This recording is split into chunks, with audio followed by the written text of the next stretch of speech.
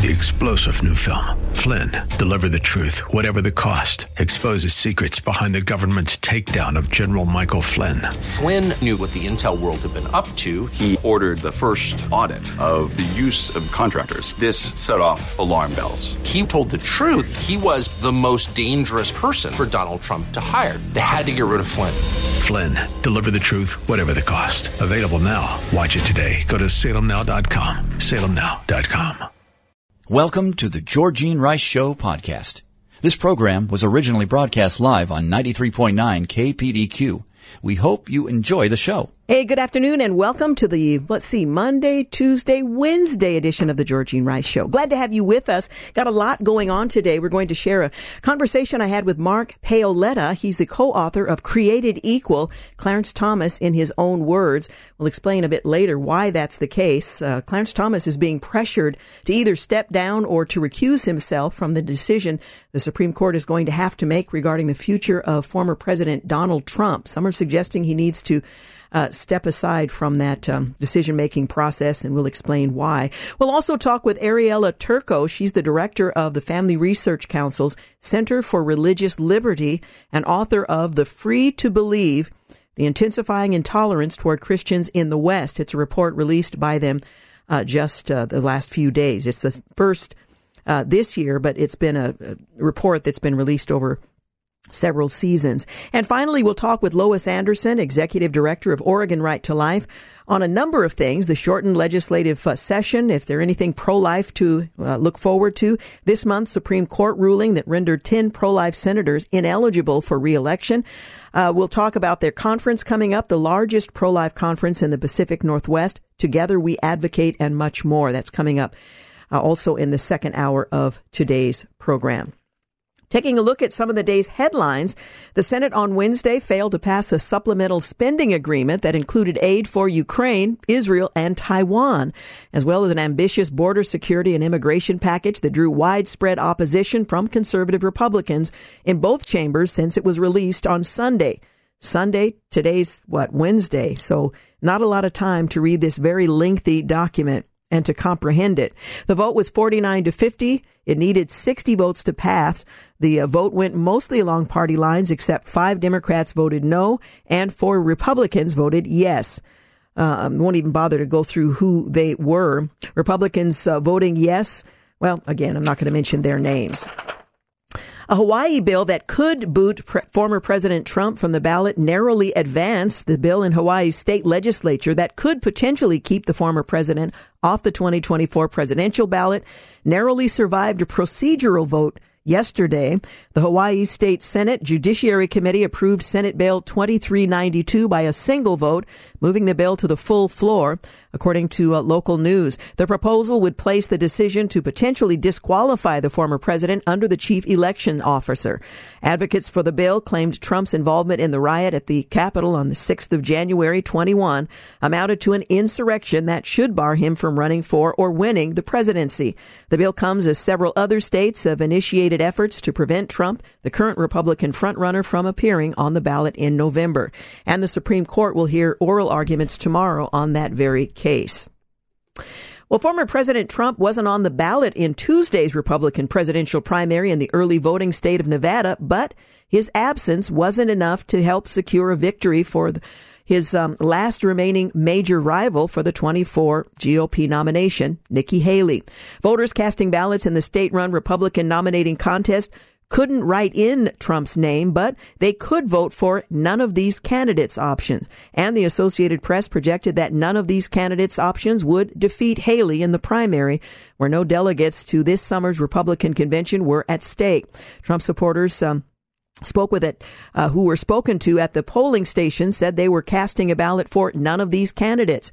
And while her name was on the ballot, the former 2-term South Carolina governor, who later served as UN ambassador in the Trump administration, ignored the Nevada primary. Haley didn't campaign in Nevada ahead of the primary and hasn't been in the state since speaking in late October at the Republican Jewish Coalition's annual leadership conference. Trump's campaign senior advisor pointed towards Haley's home state, which holds the next major contest in the GOP nominating calendar on the 24th of February, saying more embarrassment coming in South Carolina. This week's contests are just an appetizer for Nevada, which, as a key general election battleground state, will see plenty of campaign traffic this summer and autumn. Well, the man who correctly predicted nearly every election winner since 1984 is weighing in on the 2024 election and notes leaders. Well, Alan Lichten, he is an election prognosticator who has correctly predicted nearly every presidential race since 1984. He's developed a formula that's used to make predictions about an upcoming presidential election, and in many cases, it's proved to be accurate. I suppose it would have to be accurate all the time for him to be entirely reliable, but his keys to the White House consists of 13 true and false questions that he believes establish a strong indication of who will be named the victor in the fall ballot. Each question is asked about the two dueling nominees. If true, they are given a key, and if false, their competitor receives a point. Thus far, Biden holds 5 of the keys, while Trump was able to capture just 3. Lichtman revealed at Market Watch earlier this week. Well, that leaves 5 keys still up for grabs and enough room for the former president to secure a lead before the no, according to American University, where Lichten teaches.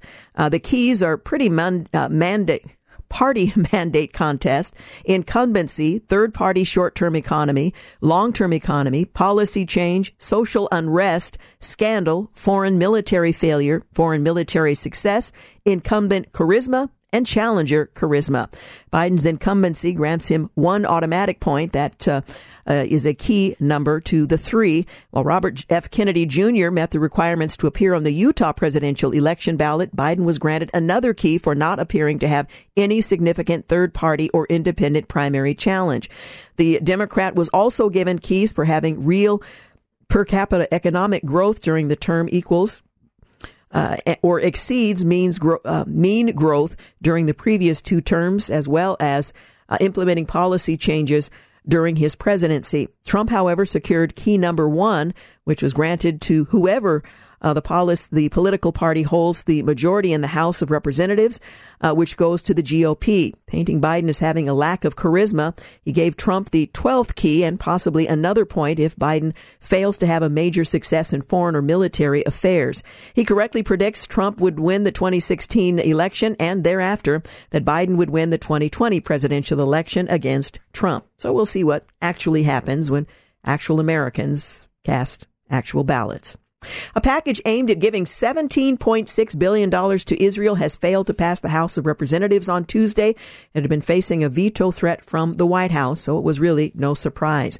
And House Republicans who support sending aid to Ukraine are scrambling to find a way to move it through Congress as a compromise on funding Kyiv, while overhauling U.S. border policy appears increasingly likely to fail and now has. There's a bunch of us advocating for military aid because that's what they really need, Representative Don Bacon, the Republican out of Nebraska, said on Tuesday. All the rebuilding stuff, let's talk about that later. They need weapons. Well, several GOP lawmakers have suggested that a standalone Ukraine bill that's solely focused on weapons and defensive funding, less than the roughly $60 billion that the president has requested, could get enough bipartisan support to pass the House and the Senate, and we'll see what they actually come up with. You're listening to The Georgene Rice Show. Back in a moment. You're listening to The Georgene Rice Show podcast. It's aired on 93.9 KPDQ. Hey, welcome back. I'm Georgene Rice. Coming up later in the program, a conversation with Mark Paoletta, co-author of Created Equal, Clarence Thomas in his own words. We'll also hear from Ariella Turco, Director of Family Research Council and author of Free to Believe, the intensifying intolerance toward Christians in the West. And Lois Anderson will join us in our second hour as well from Oregon Right to Life to catch up on the short legislative session and much more. Well, House Republicans unveiled legislation that would prohibit Chinese, Russian, North Korea, and Iranian nationals from purchasing public or private real estate in the U.S. The American Land and Property Protection Act, introduced by Representative Mark Alford and co-sponsored by 7 fellow House Republicans, ordered the president to take action prohibiting non-residents, businesses, agents, trustees, and fiduciaries associated with the governments of China, Russia, North Korea, and Iran from purchasing U.S. land.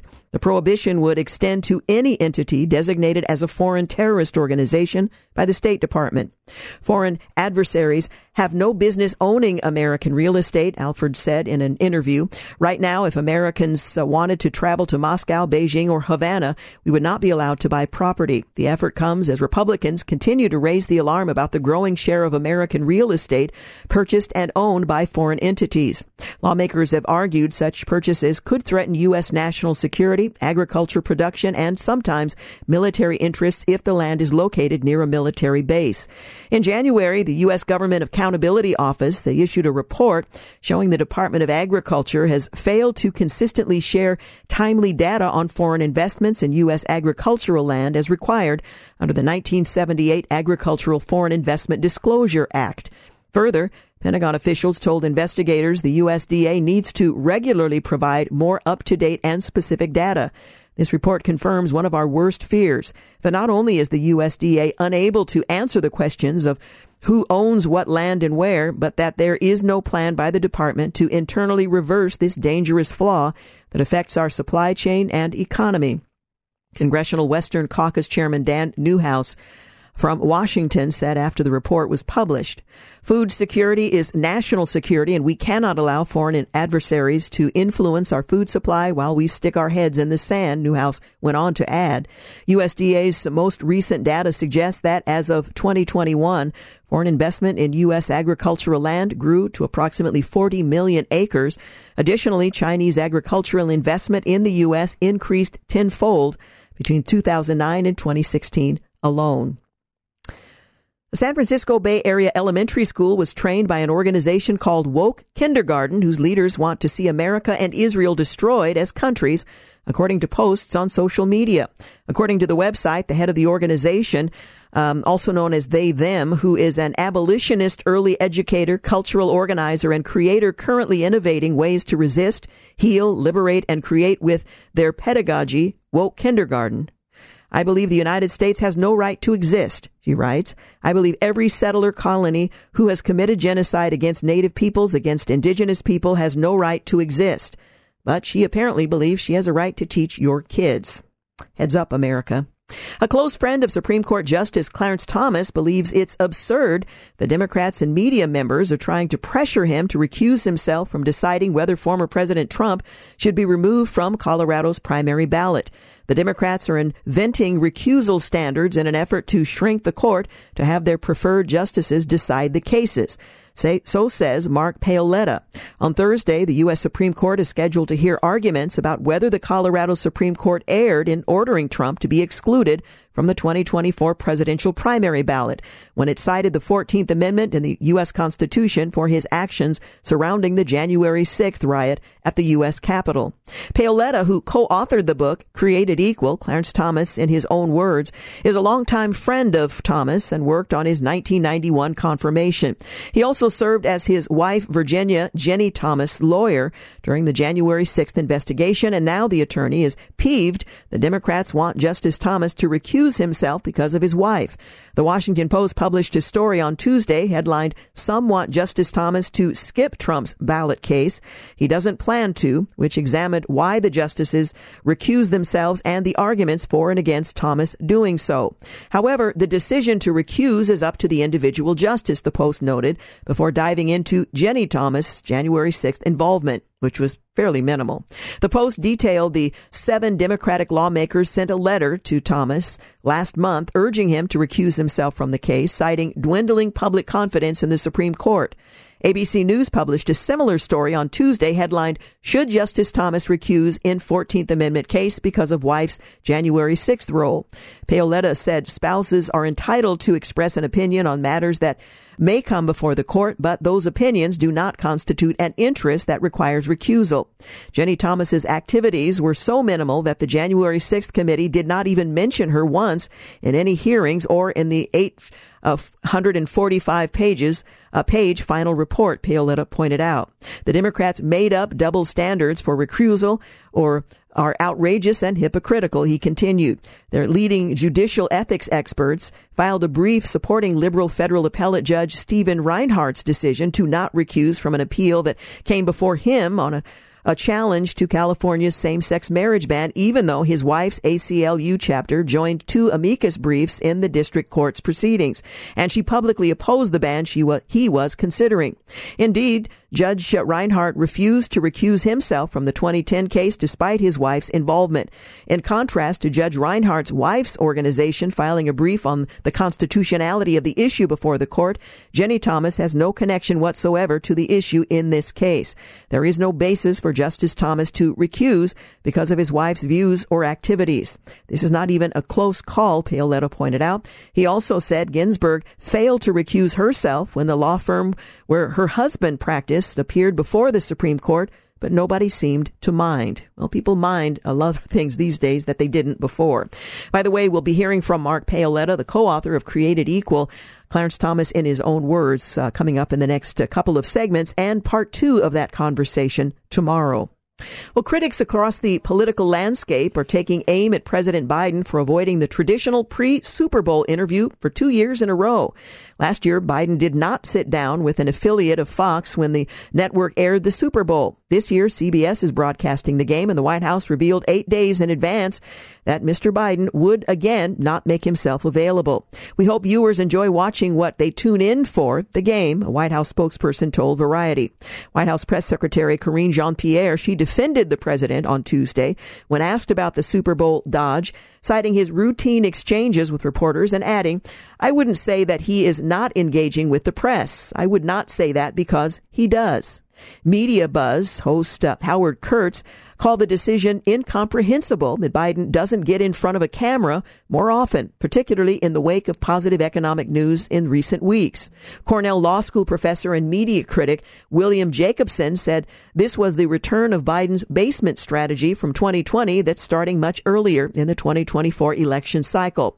There is no upside to Biden sitting down with media in an unscripted setting, Jacobson said, and there is large potential downside if he stumbles either mentally or verbally. A White House reporter who covers Biden took a swipe at the president for constantly keeping the press at arm's length. Bloomberg correspondent Selena Motion suggested the move by the White House to snub CBS is telling. Former CNN White House correspondent Frank Sesno warned that avoiding the interview reinforces the narrative that he's running from a fight. Fox News senior political analyst Brit Hume, a former White House reporter himself, said it made sense from the Biden administration's perspective not to take the chance on the interview, saying it would obviously not be to his advantage to risk it. He's depended upon the press corps' sympathies, which he has generously received, in my view, to advance his political cause, Hume said, adding he doubted a Republican president would get as much of a pass about avoiding the media so studiously. Hume expects the Biden campaign to use the same playbook in 2020 by limiting his public appearances where it's possible. It could be criticized, but it's better to be criticized. Or is it better to be criticized or to have a public embarrassment, Hume asked, clearly favoring the latter. Well, the same people who talk about the importance of choice when it serves their purposes don't seem to care about choice when it comes to your work. You have value to offer in the form of your labor and all that comes with it, whether that's skills, experience, insights, or otherwise. If a business wants to contract with you for your labor and you agree to the terms, everyone is better off. Certainly the government wouldn't want to interfere with that, right? Providing your labor to a willing buyer of that labor produces more economic output, which generates more revenue and wages that can be taxed. However, there is an effort to do just the opposite, and attention is being called to it. We'll talk more about that in the days ahead. Well, coming up, a classic conversation with Mark Paoletto, followed by, in the second hour, Ariella Turco from Family Research Council on the intensifying intolerance toward Christians in the West, and Lois Anderson from Oregon Right to Life, bringing us up to date on the legislative session and what's next.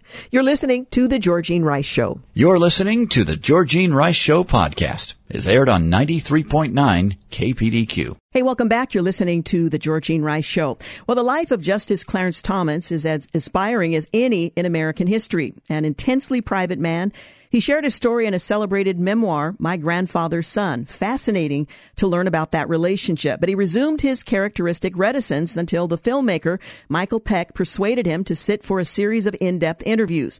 The result was the gripping documentary Created Equal, Clarence Thomas in his own words.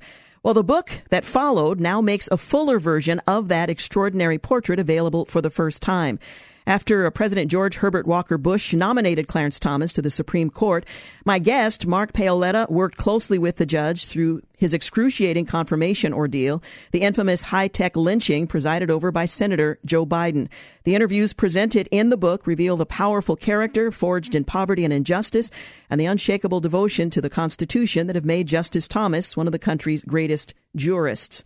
Well, again, joining us to talk about this new book, which adds a great deal more than the documentary, both of which are essential, Mark Paoletta has served as general counsel of the Office of Management and Budget, counsel to Vice President Mike Pence, and assistant counsel to President George Herbert Walker Bush. He was instrumental in the confirmation of Clarence Thomas to the Supreme Court and joins us now to talk about the book, Created Equal, Clarence Thomas in His Own Words. Thank you so much for joining us. Georgene, thanks for having me on. That was a great introduction of the movie and the book. Yeah. Thank you. Well, let me ask you about the book. For those who saw the documentary, it was extraordinary. Why the book to follow? Sure. So Michael Pack, as you said, made this fantastic documentary, and I was very involved with it from the very, very beginning. It was sort of my idea to make a film on Justice Thomas. Michael Pack was interested. He's one of our greatest documentary filmmakers. And when he did film in 2017 and 2018, that's when he made it, he interviewed Justice Thomas for 25 hours, one-on-one. And as you remember from the film, it's just this like looking straight at you. And then he interviewed Ginni Thomas for 6 hours. And once you got done with all the interviews and you're reviewing it, and I was, looking at Michael's kind of cuts and versions, there were so many things, because I was in those interviews, that I thought would definitely make it into the film, because there were just great observations or great exchanges that Justice Thomas was commenting on. And, a 2-hour film, and you have more than 30 hours of interviews, most is going to end up on the cutting room floor. And so it was killing me as the film was getting finalized, and there were things that I thought was going to get in that they weren't. And I thought it would be a crime, right? This is unprecedented access to any Supreme Court justice, let alone Justice Clarence Thomas, who is, a private man and a good friend, and I think our greatest person, and have all that stuff just kind of sitting in some whatever box or hard drive just seemed, like I said, a crime. So the idea was, let's pull this all together and make a book on it, so Justice Thomas can talk more on, or the reader can hear Justice Thomas talking more on his life, his challenges, his journey.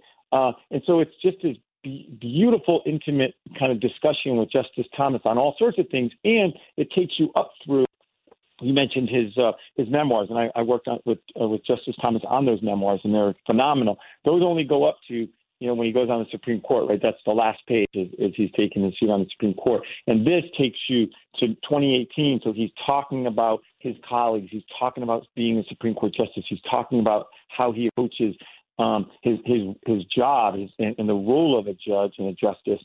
And then some of the big cases he's handled and decided. So it's a wonderful, wonderful book if you want to get to know Justice Thomas. Those who know him already and have seen the film, there's a lot more there. And those who don't know him, I highly recommend the book and the movie. The movie is just so visceral because you see him talking and some of the images, including the confirmation hearing.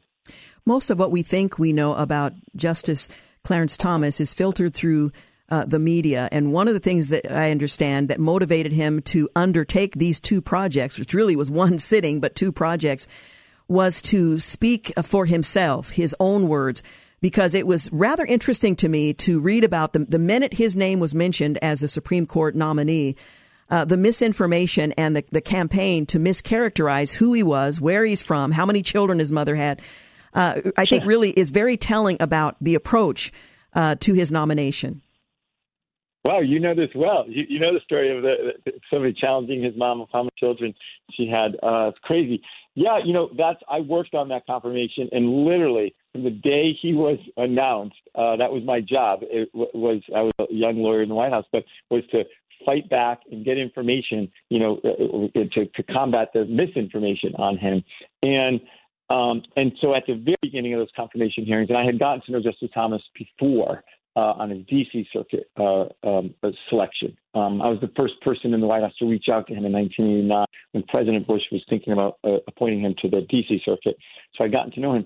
But literally, within the first couple of days after he was nominated by President Bush, he sat me down, and I had known him already, but we went through his entire Rolodex of people, from his life, so that and told me who they were. I mean, I knew some of them, but he went through it so that I could be armed to go and call friend X or Y, and sort of as they attacked him, as you said, that he had a Confederate flag, that there was domestic violence allegations, absolutely false, that he had a tax lien on his house, all these things that the left just kept making up.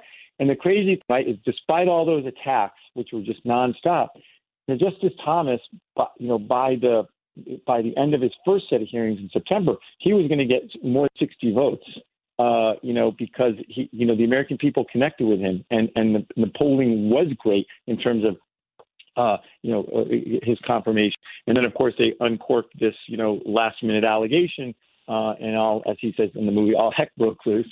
But they've been after him since he came to town, his story, Georgine, very well, and he became a public figure basically in December of 1980 when Juan Williams wrote an article on him. And since then, he's just been attacked. And I think he triggers the left. He exposes their racism because they think, the left, that somebody has to have certain thoughts based on the color of their skin. And that's what Justice Thomas has been fighting against his entire life. And you can see it so much in this book and in the conversations about his experiences and the fierceness of his, independent thinking, and how he really bristles everything, across the spectrum. And one of those instances, kind of tying it back to his role as a justice, is he talks about stare decisis, obviously with kind of Roe v. Wade and the recent Dobbs opinion, where he talks about when he's in Holy Cross, and he says that all black students were supposed to like and listen to Hugh Masekela. And Clarence Thomas says, I have nothing against Hugh Masekela. I just didn't want to listen to him. And to be told that I had to listen to Hugh Masekela was kind of offensive. And just like then he ties it to, stare decisis, these notions of stare decisis, that somehow I'm supposed to accept Roe v. Wade, that I'm supposed to stop thinking about Roe v. Wade. Good luck with that, I think he says. So it's a great insight into a great man.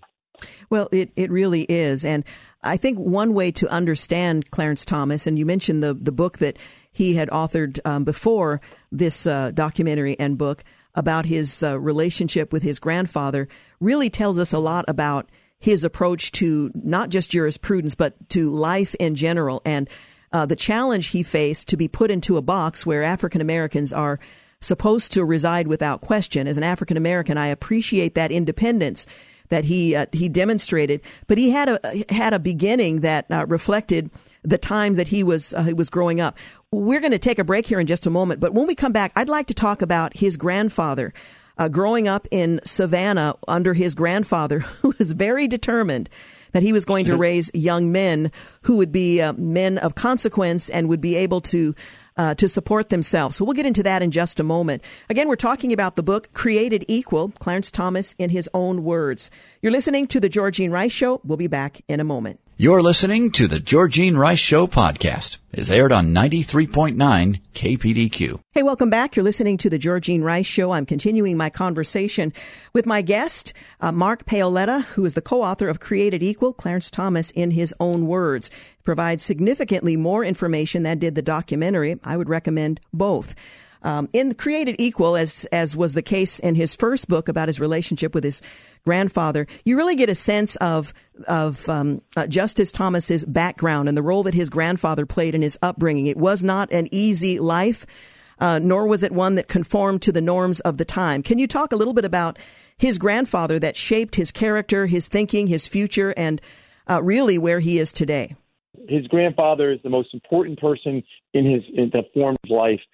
His life utterly changed when he was, he was born in a shanty in Pinpoint, and in a little house without, but for one, light bulb with electricity, and just real, as he calls it, rural poverty. And he was kind of wandering the streets when he was going to school as in second grade.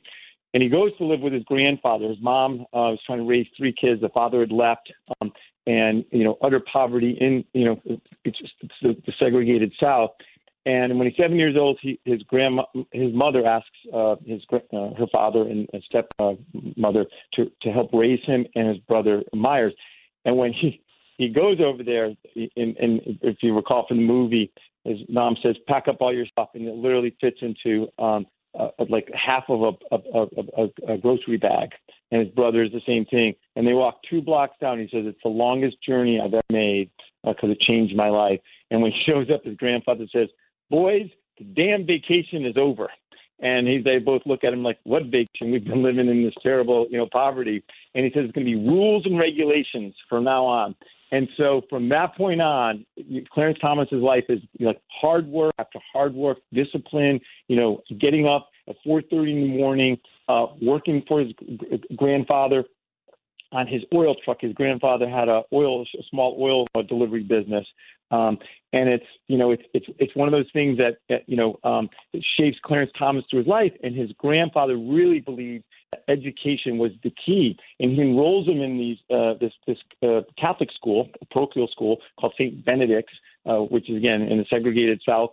And he tells his two grandsons, "You are never going to miss a day of school, and if you are sick, I'm going to drag you to school. And if you're dead, I'm going to bring your body to school for 3 days to make sure that you're really dead." And they never missed a day of school and at that school. And so his grandfather was just this incredible self-made man who taught Clarence Thomas and his brother Myers life lessons by example. And in the summertime, he took him out to this piece of property. He had this farm, which had been in the family for some time, and he literally built a house out there because he didn't want his 2 grandsons to be in the city and sort of getting into trouble. So every summer they went out to the farm and they built a house. They farmed out there, and it was just so impactful on him. And as you may know, right, in the Supreme Court, there's Justice Thomas has a bust of his grandfather that is on a kind of shelf that overlooks him, and it has this saying, "Old man Kant is dead. I helped bury him." And that is, there are all these great. One of the things that was really fun in the book was, Justice Thomas had talked about all these sayings that his grandfather used to say to him. Some of them, pretty funny. But he goes through all of these sayings in the book, and we only had a couple, that we could put into the movie. So grandfather was an extraordinary man, and as I said, enrolled him in this Catholic school, and the nuns, I think, are the second most impactful, people on him in his life. As that's still kind of. So when Clarence Thomas talks about his past, it's his grandfather and grandmother and the nuns. He grew up in the Jim Crow South. He made the decision to attend seminary and then decided, no, that wasn't the direction he was going to take. His grandfather had a very strong reaction to his decision to step away from seminary. Can you talk a bit about that and the radical years that followed? Yeah, so Justice Thomas graduates, does very well at St. Benedict's, and then is going to goes to 1 year at St. Pius, which was still segregated, a Catholic school in Savannah. And then he ends up wanting to go to the seminary. It's called a minor seminary, which is like a high school, minor seminary. It's a high school. They don't exist anymore. But for many who thought they had a vocation to become a priest. And again, it's 1964. It's just been desegregated. So Clarence Thomas and another student are the first 2 black students who enter St. John Vianney Minor Seminary. And his grandfather says, okay, because it was going to cost some money to go, and it was a boarding school. And Myers Anderson, his grandfather, said, okay, if you go, you can't quit. And so Clarence Thomas does very well at St. John Vianney Seminary. And then goes off to college, basically to a seminary, and it's at that point where he has these kind of racist kind of issues, where people do some racist things to him at St. John Vianney, and then at his Immaculate Conception in Missouri. And he was kind of losing his vocation by this point and not sure he wanted to go. And there was this terrible scene or episode where Martin Luther King, when he's assassinated, Justice Thomas hears one of the seminarians say, "Good, I hope that SOB dies."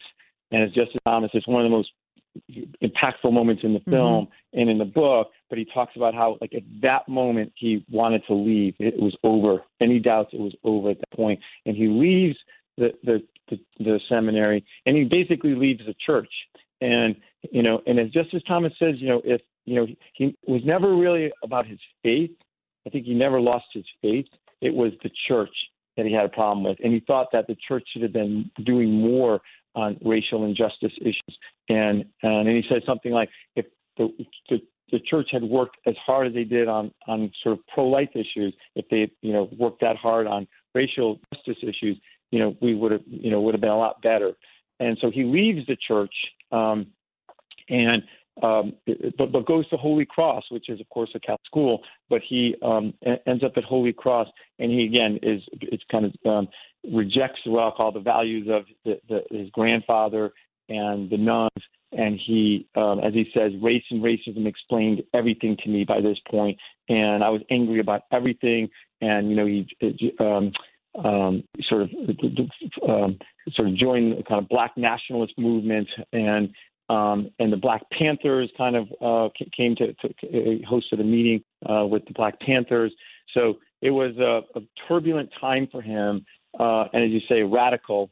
And he ends up during, I think, his second year there, because he went there as a sophomore, at a protest that was up in Boston, like an anti-war protest, but it moves over to Cambridge, and it becomes a riot. And there's a lot of violence and a lot of craziness.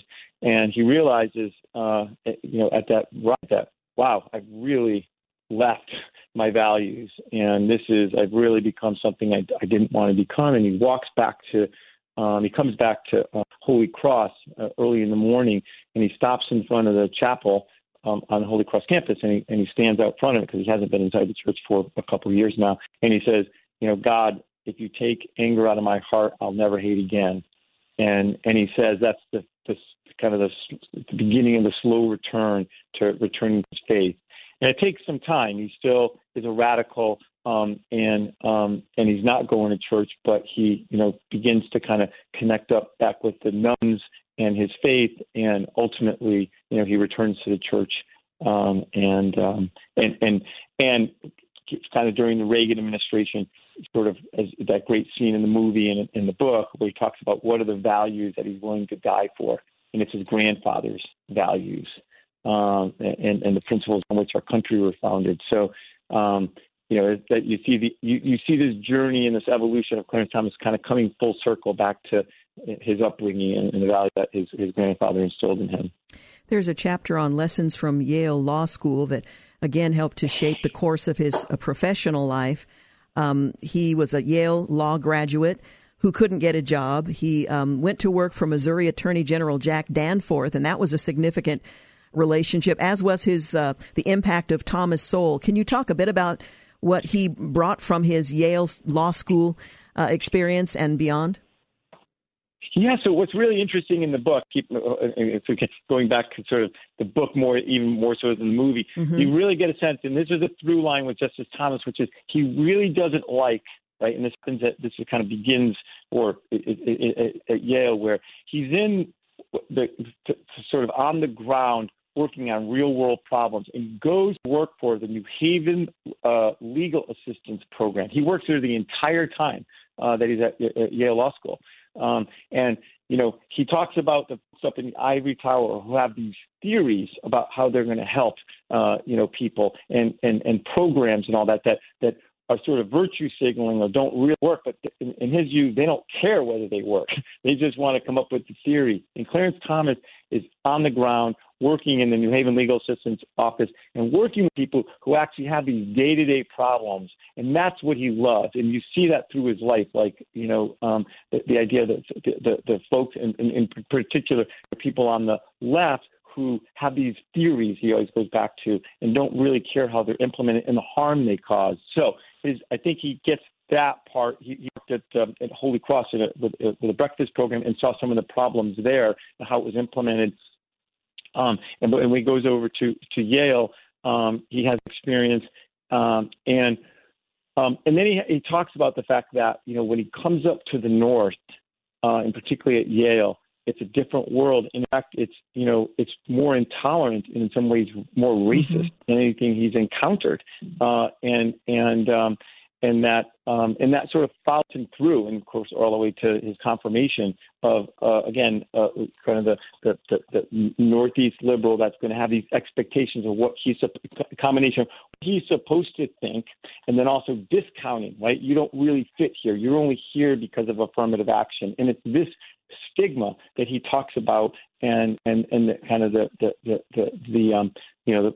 policy problems with some of these programs and the harm they cause. And of course, in there, he also talks about, he has a son by this point, right? He's married and he has a young son, and how he's not going to let some of these social experiments be done on his son. Yeah, absolutely. Well, I tell you what, we need to take a break. The book, Created Equal, Clarence Thomas in his own words, really a fascinating look from his vantage point of who he is and what he's done and what he thinks. We'll be back. You're listening to the Georgene Rice Show podcast. It's aired on 93.9 KPDQ. Hey, good afternoon, and welcome to the second hour of the Georgene Rice Show. Well, the Family Research Council's Center for Religious Liberty published an updated edition of its report, Free to Believe, the intensifying intolerance toward Christians in the West, to provide a better understanding of religious freedom violations perpetrated by Western governments against Christian individuals, organizations, and churches. Well, between January of 2020 and December of 23, the Family Research Center identified 168 such incidents across 16 countries. Well, here to talk with us about that is Ariel Turco. She's the director of the Family Research Council's Center for Religious Liberty and author of the Free to Believe, the Intensifying Intolerance Toward Christians in the West report. Thank you so much for joining us. Good to be with you. Well, this isn't the first report, but it has given us a perspective over a period of time of the intensifying pressure, the intolerance toward Christian life and worldview that we're seeing increase over time. Tell us a little bit about the study and how you determine what makes the study and what you have found as a result. Yeah, so we were particularly looking at specific incidents of government violations against of religious freedom against Christians. So that meant not just a broad law that was bad for religious freedom, but where Christians were specifically paying a price for their faith. And we noticed we started the research in 2020, and many of those cases had to do, obviously, with COVID-19, where churches were being treated unfairly by the government, especially in comparison with other types of establishments. But more recently, we're seeing, as you suggested, that the issues now revolve more around censorship of Christian expression, of our religious beliefs, especially as it regards to these hot-button political issues. Now, this was obtained through open source documents. Tell us the process of discovering and then revealing these incidents that have increased over time. Absolutely. So we looked at 34 countries that we considered to be in the West. So that was mainly Europe, United States, Canada, Australia, New Zealand. And within those countries, we found incidents in 16 of them. And basically, we just looked at what was publicly available. These were people telling their stories. Their stories were featured in the news or in other public documents. So this information was not hard to find, but really what's unique is that it is compiled in one place. And when you see it all together, I think it paints a really concerning picture about religious freedom in the West. What kinds of offenses were cited in the study? Offenses in that the governments were not tolerant of Christians living out their faith. What kinds of things are we talking about? So one of the worst types of incidents comes out of the United Kingdom, actually, where we've seen several of these. In one case, Isabel Von Spruce, she's a Christian pro-lifer. She went to stand outside of an abortion facility, and she was on the public sidewalk.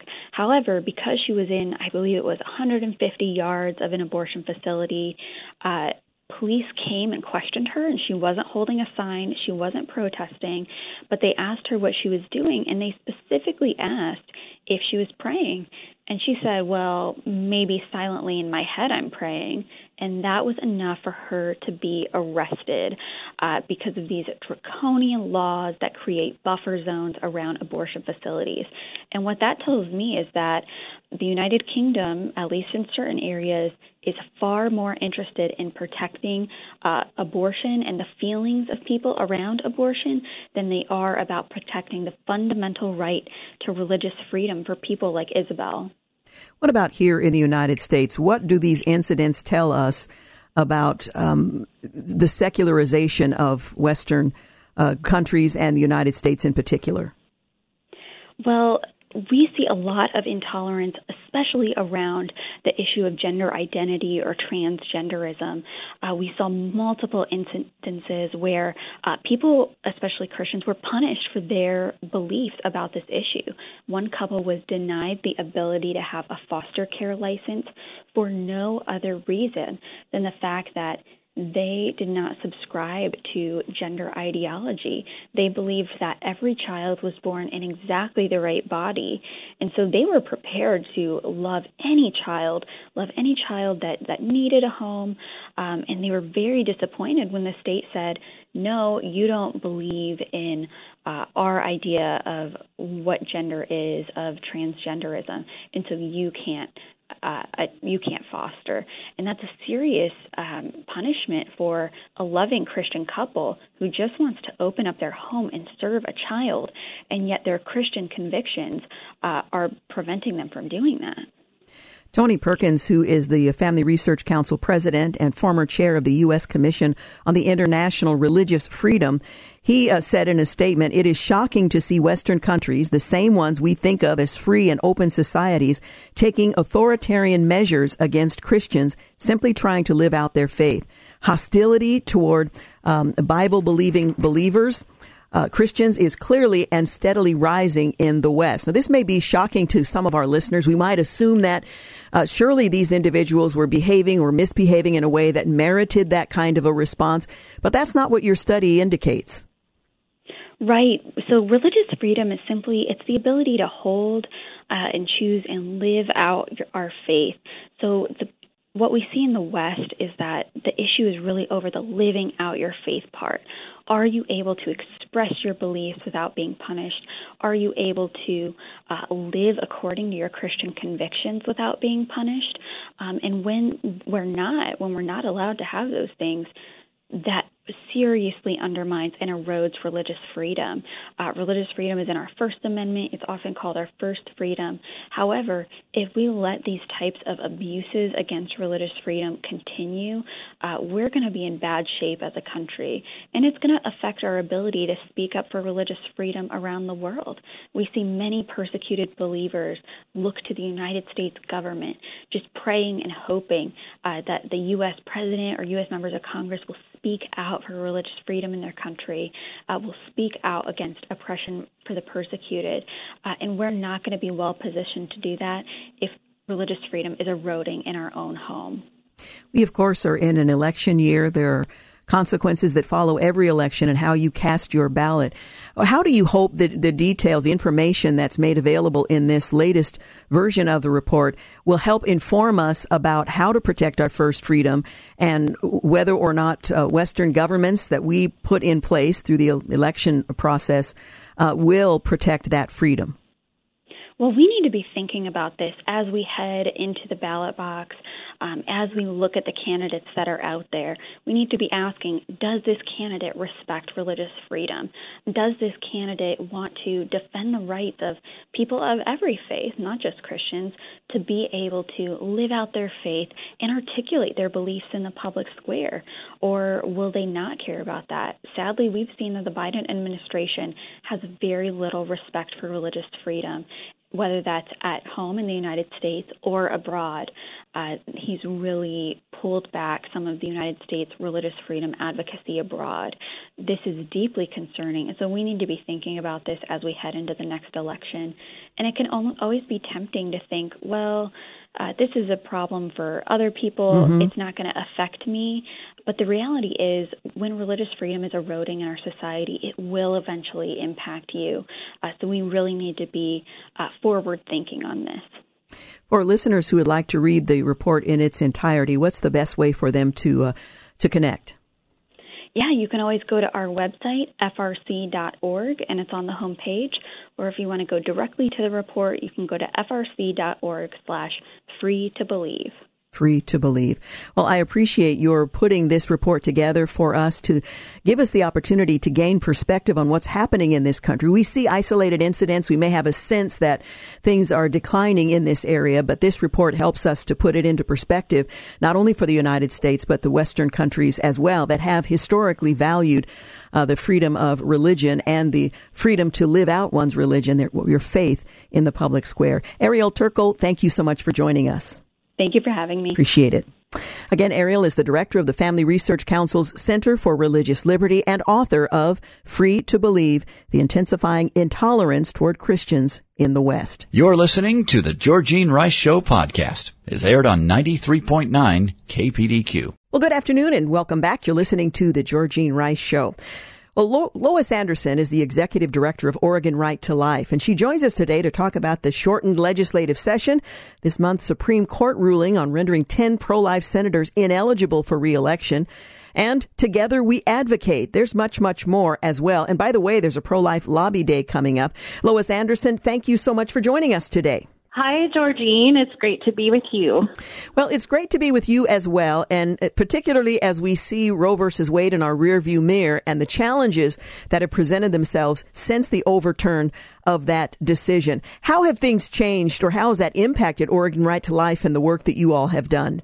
Well, I think the most important way, it just seems so much more intense, if that's possible. You know, the rearview mirror is a great way to describe how we're looking at Roe v. Wade. But the work here, our legal structure didn't change from that decision, but certainly our work now has really intensified as we have more ability to pass laws in Oregon. But we have a culture to influence and fix first, and so we really have even more work to do. Yeah, 50 years after the Supreme Court said, hey, this is a constitutional right, everything's fine, it takes some time to reorient the thinking of people, and here in the state of Oregon, to consider the value of and the sanctity of human life. So you certainly do have your work cut out for you. I'm so grateful for the work of Oregon Right to Life. In fact, my radio career began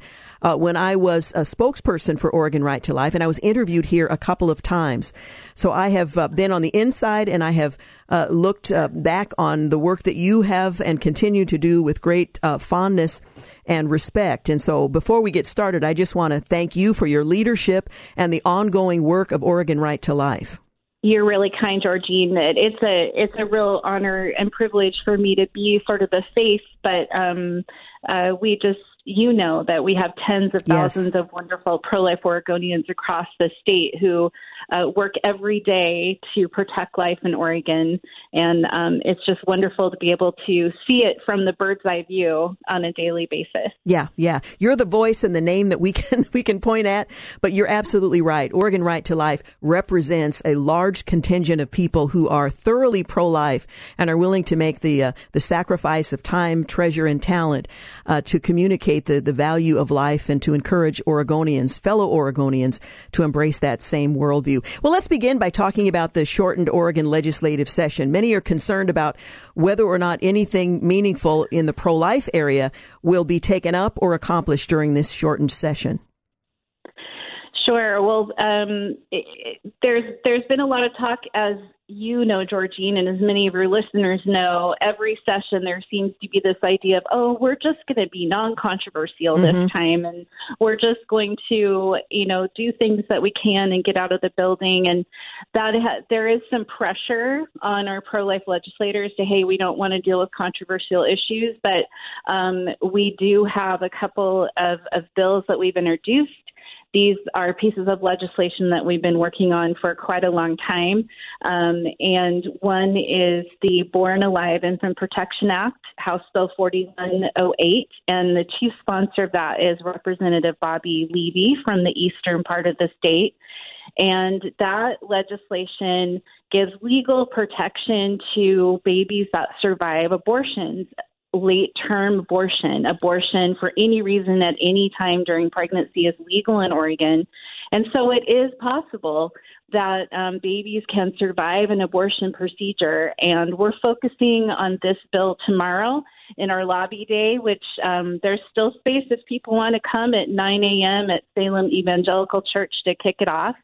And we have an abortion survivor from Oregon. Her name is Amy, and she's going to be coming and sharing her story. And she'll also be heading to the Capitol along with the rest of us in the afternoon. So it's a real thing that happens. And right now in Oregon, that protection of whether or not that child lives or dies is up to the medical abortion provider or the parent. And we think they deserve to have the same legal protection as you and me do in that situation. Yeah. And then the other piece of legislation is on the Senate side, chief sponsored by Dennis Lithicum, and that's the Pain Capable Unborn Child Protection Act, which limits abortion at a 15-week gestation, which is the scientific consensus of when an unborn child can feel pain. There's evidence that baby can feel pain earlier than that, but that's kind of the consensus. So these are really broadly supported legislation. As you can notice, that we're really dealing with late-term abortions. We're not in a situation yet in Oregon where we can be talking about heartbeat bills or other kinds of limits that they are able to pass in other states. But we're we're determined to look at legislation that is widely supported by Oregonians and work on that together with our pro-life legislators. Well, again, I appreciate those efforts. Now, I do want to take a moment to talk about the Pro-Life Lobby Day. This is an opportunity for our listeners to go to Salem and to actually speak with lawmakers. Tell us a little bit about the day. I know you mentioned arriving at 9 a.m. You'll begin at the Salem Evangelical Church. What is the day like, and who will they have an opportunity to speak with? Yeah, so we'll have a couple of hours in the morning where we'll go over some do's and don'ts of what to do at the Capitol. Things are a little strange right now because they have a big part of the building is under construction, and so we just want to make sure everybody's well prepared to what to expect. And then we have also information about our bills. Now, for people, you've talked about short sessions, shortened session. This is a really tight timeline. So bills actually have to be not have had a hearing, but have a hearing scheduled by Monday. So it's really important for us over the next few days, whether you can come in person or email your legislator, to request that these bills at least receive a hearing. Of course, we'd love for them to have a work session. All we can do is ask. Yeah. We can ask emphatically. That's what we can do, and that's what we're encouraging people to do. So back to the lobby day, a couple of hours in the morning of training, we'll have a light lunch available, and then people will head to the Capitol, and we have a couple of group meetups with Senator Knopp, who's the Republican leader of the Senate, with Representative Levy, who's one of the chief sponsors of the bills, and with Senator Linthicum also. And all that information will be given at the day. You don't need to register, but if you can, it will help us know to expect you in the morning. And then we do have some meetings already scheduled with legislators. And then also you can, if you come and your legislator isn't on the schedule, we can show you where to go, and you can try to speak with them or speak with their staff. So all of this thing is being physically in the building is really important for them to see you, and will give you the tools you need to have a good, what will usually be a very short conversation with your state representative or state senator. And it is meaningful to have a constituent actually show up and have a brief conversation with a legislator or their assistant.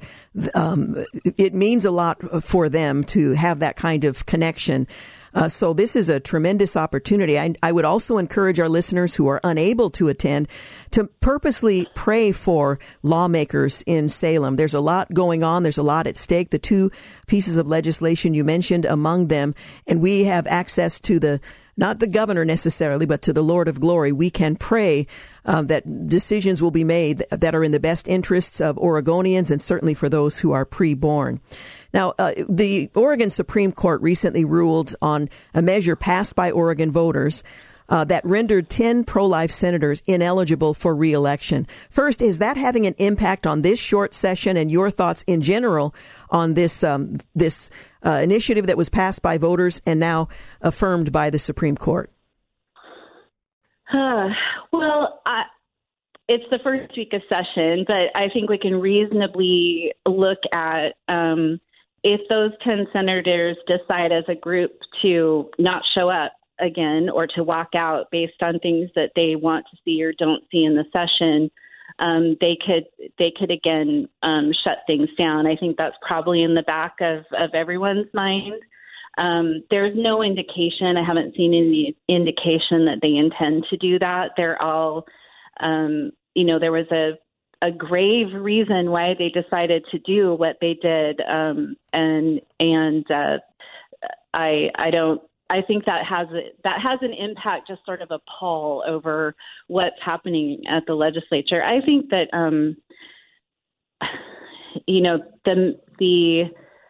the constitutional measure that was passed basically is taken away a tool that the minority had to keep the majority from continuing to just roll over people's rights, honestly. I mean, there's a lot that happens at the legislature that is in the weeds, it's rules, it's this and that, but it has a real impact on what passes and what doesn't pass and what's considered. I think we talked about, Georgene, when House Bill 2002 was going through the process, there's their own rules and statutes that they're not following. The idea of readability so that average citizens can understand what the bill says and what the bill means. There's the idea that a piece of legislation should actually be heard and considered publicly on both sides of the legislature, in the Senate and the House, and they have procedures that skip over important parts of that. And I think that all played into why these 10 made the decision that they knew this could be the possibility that they would be prevented from running again, to go ahead and do that and stop what was happening during that session in an attempt to get us back on track in this radical path that we're on, that is made possible by the legislative leaders not following the rules. Yeah, their own rules. By procedures. Yeah. And it sounds kind of like this, boring civic stuff, but it's not. It's important. It really matters. and it allows people to have more of an influence on the process, which is the way it's supposed to be. Yeah. And it has an impact on parental rights, and these really important things that are impacting our children, born and unborn. Okay. I need to take a quick break. We'll continue this conversation. Again, we're talking with Lois Anderson. She is the Executive Director of Oregon Right to Life. We're talking about a number of issues, and we'll continue in a moment. You're listening to The Georgene Rice Show. You're listening to the Georgene Rice Show podcast. It's aired on 93.9 KPDQ. Hey, welcome back. You're listening to The Georgene Rice Show. I'm talking with Lois Anderson, Executive Director of Oregon Right to Life. We're talking about a number of issues. Just before the break, we were talking about the 10 lawmakers who were willing to essentially sacrifice themselves for the sake of legislation that they felt very strongly about was being rammed through the legislative process. And at great personal cost, they stepped away from the legislature in order to slow down these laws and to draw attention to these pieces of legislation, House Bill 2002 and Senate Joint Resolution 33 in the legislature. This was a 6-week walkout. It led to significant concessions on both of those bills and effectively halted the passage of Senate Joint Resolution 33. So while we might hear and read headlines that suggest these 10 just walked out and didn't do their job, they were doing their job in walking out for reasons that most of us wouldn't have read about, but were very significant to what's happening in the state of Oregon or what is not happening as a consequence. Now, you pointed out in your most recent email that 6 are affected in 2024, 4 of the 10 affected in 2026. They are forbidden, according to the Supreme Court, and there's apparently no place else to go now, from seeking re-election. Any scuttlebutt on what that means for them and for others who would seek to replace them with the same views? Well, there is a federal case that's making its way through the courts, but there's not a lot of consensus that that's going to be decided before the filing deadline, which is in March. So there are these legislators have been working in their own districts to, with this in mind, that they may not be able to run again. And there are candidates that are starting to come forward. And we are working as well because all of these were pro-life senators, and we want to make sure that the voters in those districts have the opportunity to vote for a pro-life senator in the pro-life candidate in this election cycle. So one person that has come that has recently announced that may be a familiar name to some folks is Bruce Starr. Mm-hmm. He lives in Brian Boquist's district, which is sort of mid-Willamette Valley, and he is going to run and hopefully return to the legislature. There's also some talk that there might be some that Senator Lithicum, his wife, Diane, has been his wonderful legislative assistant, and she may run. That isn't a finalized plan yet.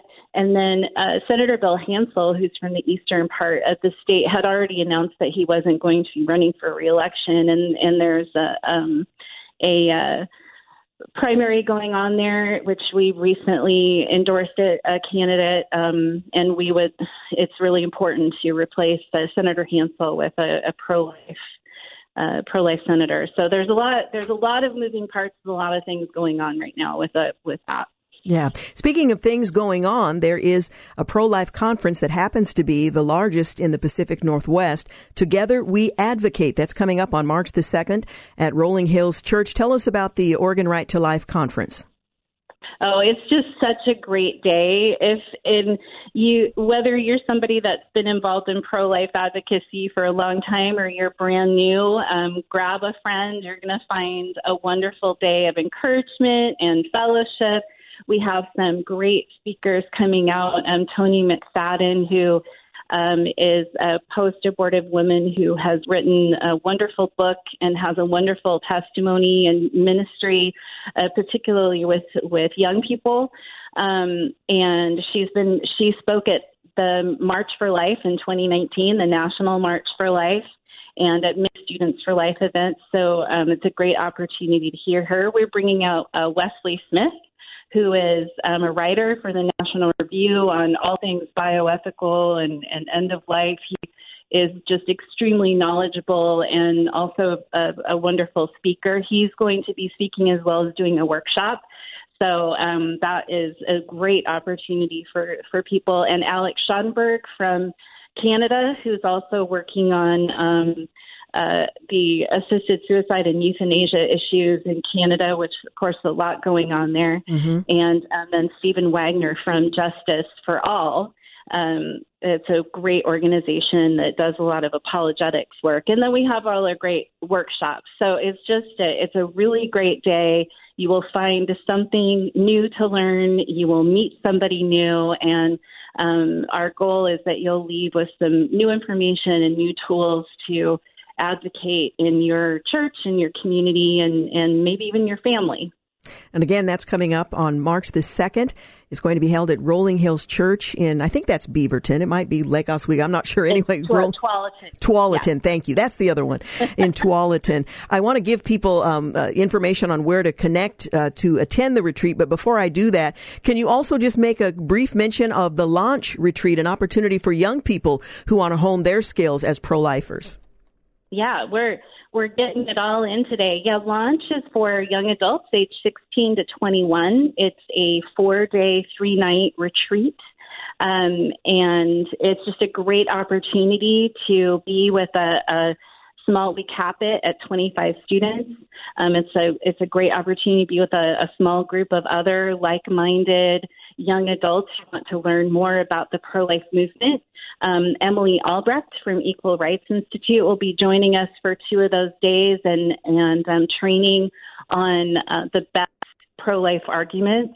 And then we have field trips and other speakers that really give a 360-degree view of the pro-life movement. And we talk about where can you advocate now and maybe what looks like your future. And we've just had so many students come from Launch, start student groups, get involved in their pregnancy centers, their local pregnancy centers, raising money, volunteering, and doing really great pro-life advocacy right away. You don't have to wait as a young adult to do things. You can be a wonderful pro-life advocate right away. So you can apply for that.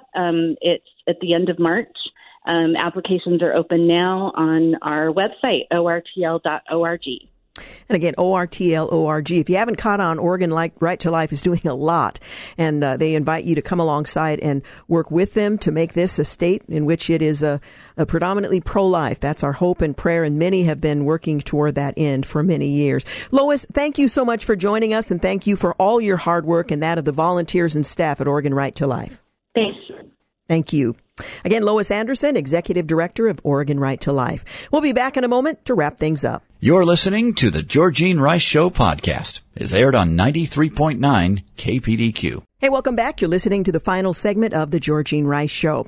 Well, yesterday was something of an embarrassment for Republican presidential candidate Nikki Haley, as nearly 63% of Republican primary voters in Nevada marked their ballots with none of these candidates instead of voting for her, even though she was essentially running unopposed. Where was Donald Trump? Well, he wasn't on the ballot, opting instead to take part in the Nevada caucuses, where the state's 26 delegates will be awarded. Now, that's coming up tomorrow.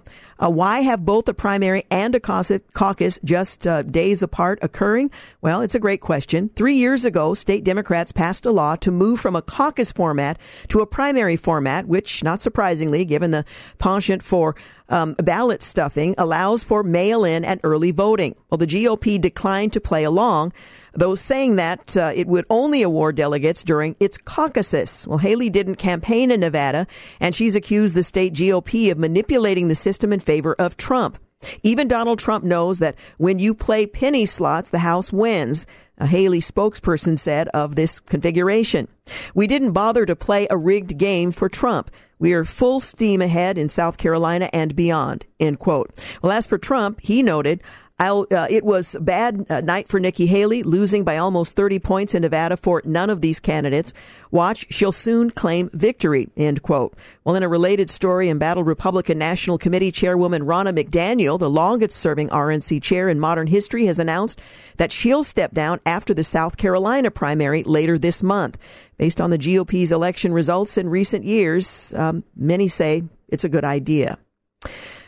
Well, Cruz is calling for McConnell's walking papers. It's said that success has 1,000 fathers, but failure is an orphan, and the Senate's long secretive bipartisan border bill is no exception.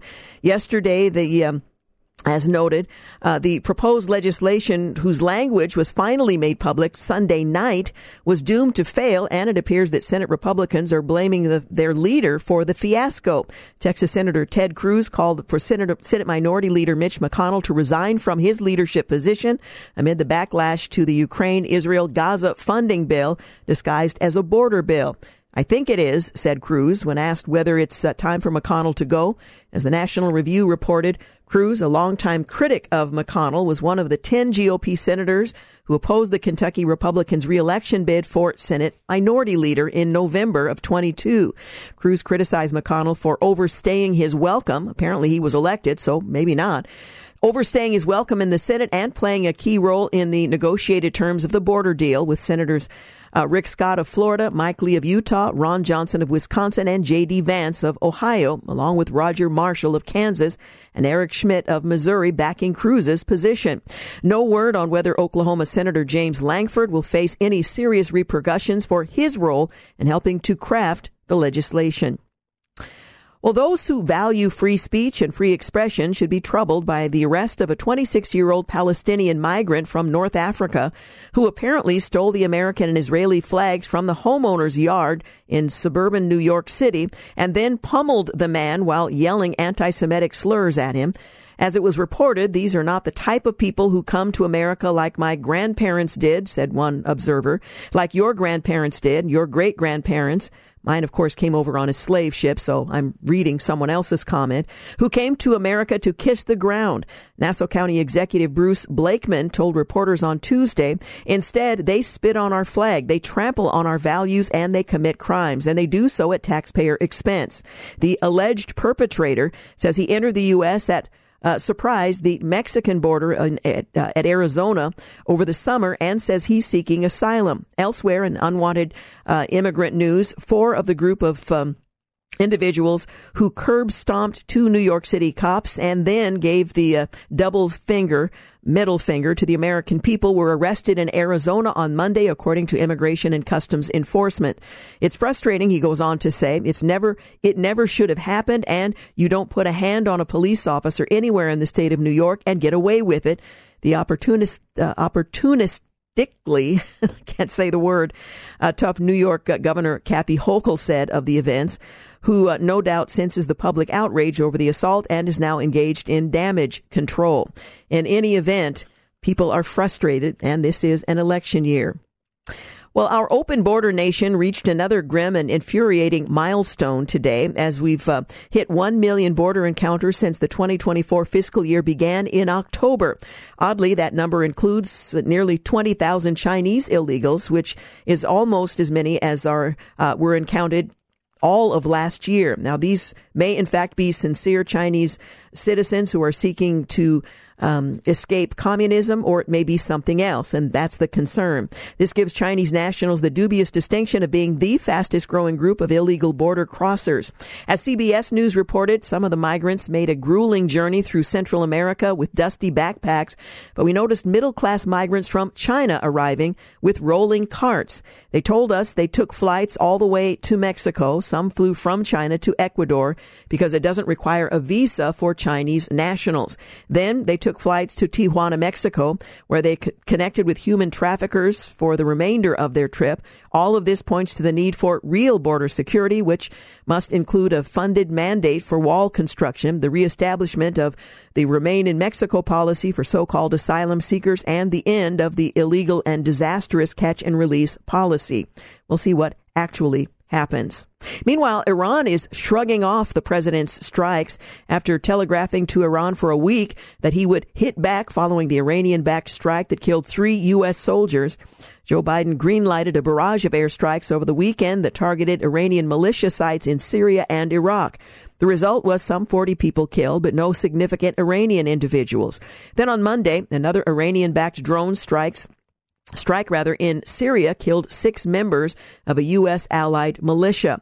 So much for deterring Iran. If the goal is to deter Iran, you're failing miserably, observed South Carolina Senator Lindsey Graham. If the goal is to protect American troops, you're not achieving your goal. He further noted that Iran is not afraid of the U.S. with Biden at the helm, and why should the mullahs be afraid? Biden has bent over backwards to avoid actually holding Tehran to account in the apparent hope that he can resume Barack Obama's Iran nuke deal.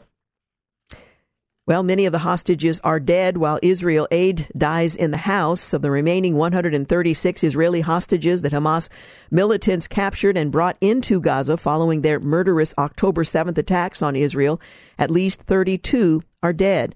Israeli military officials have informed family members of those hostages who have been confirmed dead with the IDF, noting that most of them were killed on the day of the attack. Hamas took a total of 240 hostages and has released less than half of them. Meanwhile, stateside, the House failed to pass the standalone $17.6 billion aid bill for Israel, falling short of the 2/3 majority needed for the legislation's passage. Joe Biden had already promised to veto any standalone aid to Israel, while disingenuously accusing Republicans of playing politics with support for Israel. Unfortunately, House Speaker Mike Johnson has been most handicapped by fellow Republican lawmakers who seemingly can't recognize the forest for the trees and unify behind a common agenda. But that is, after all, politics.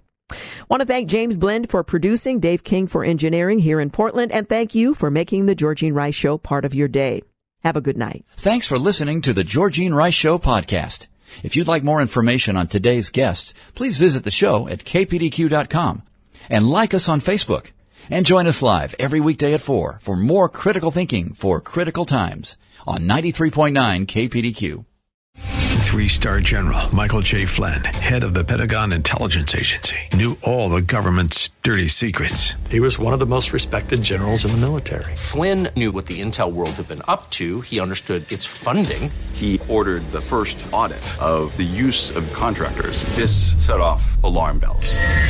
The explosive new documentary, Flynn, Deliver the Truth, Whatever the Cost, uncovers the facts behind this scandal. Flynn told the truth. He was the most dangerous person for Donald Trump to hire. I find out the worst enemy that I'm going to face in my life is right here in America. They took my assessment and they wanted me to change it. And I was like, I'm not changing it. They had to get rid of Flynn.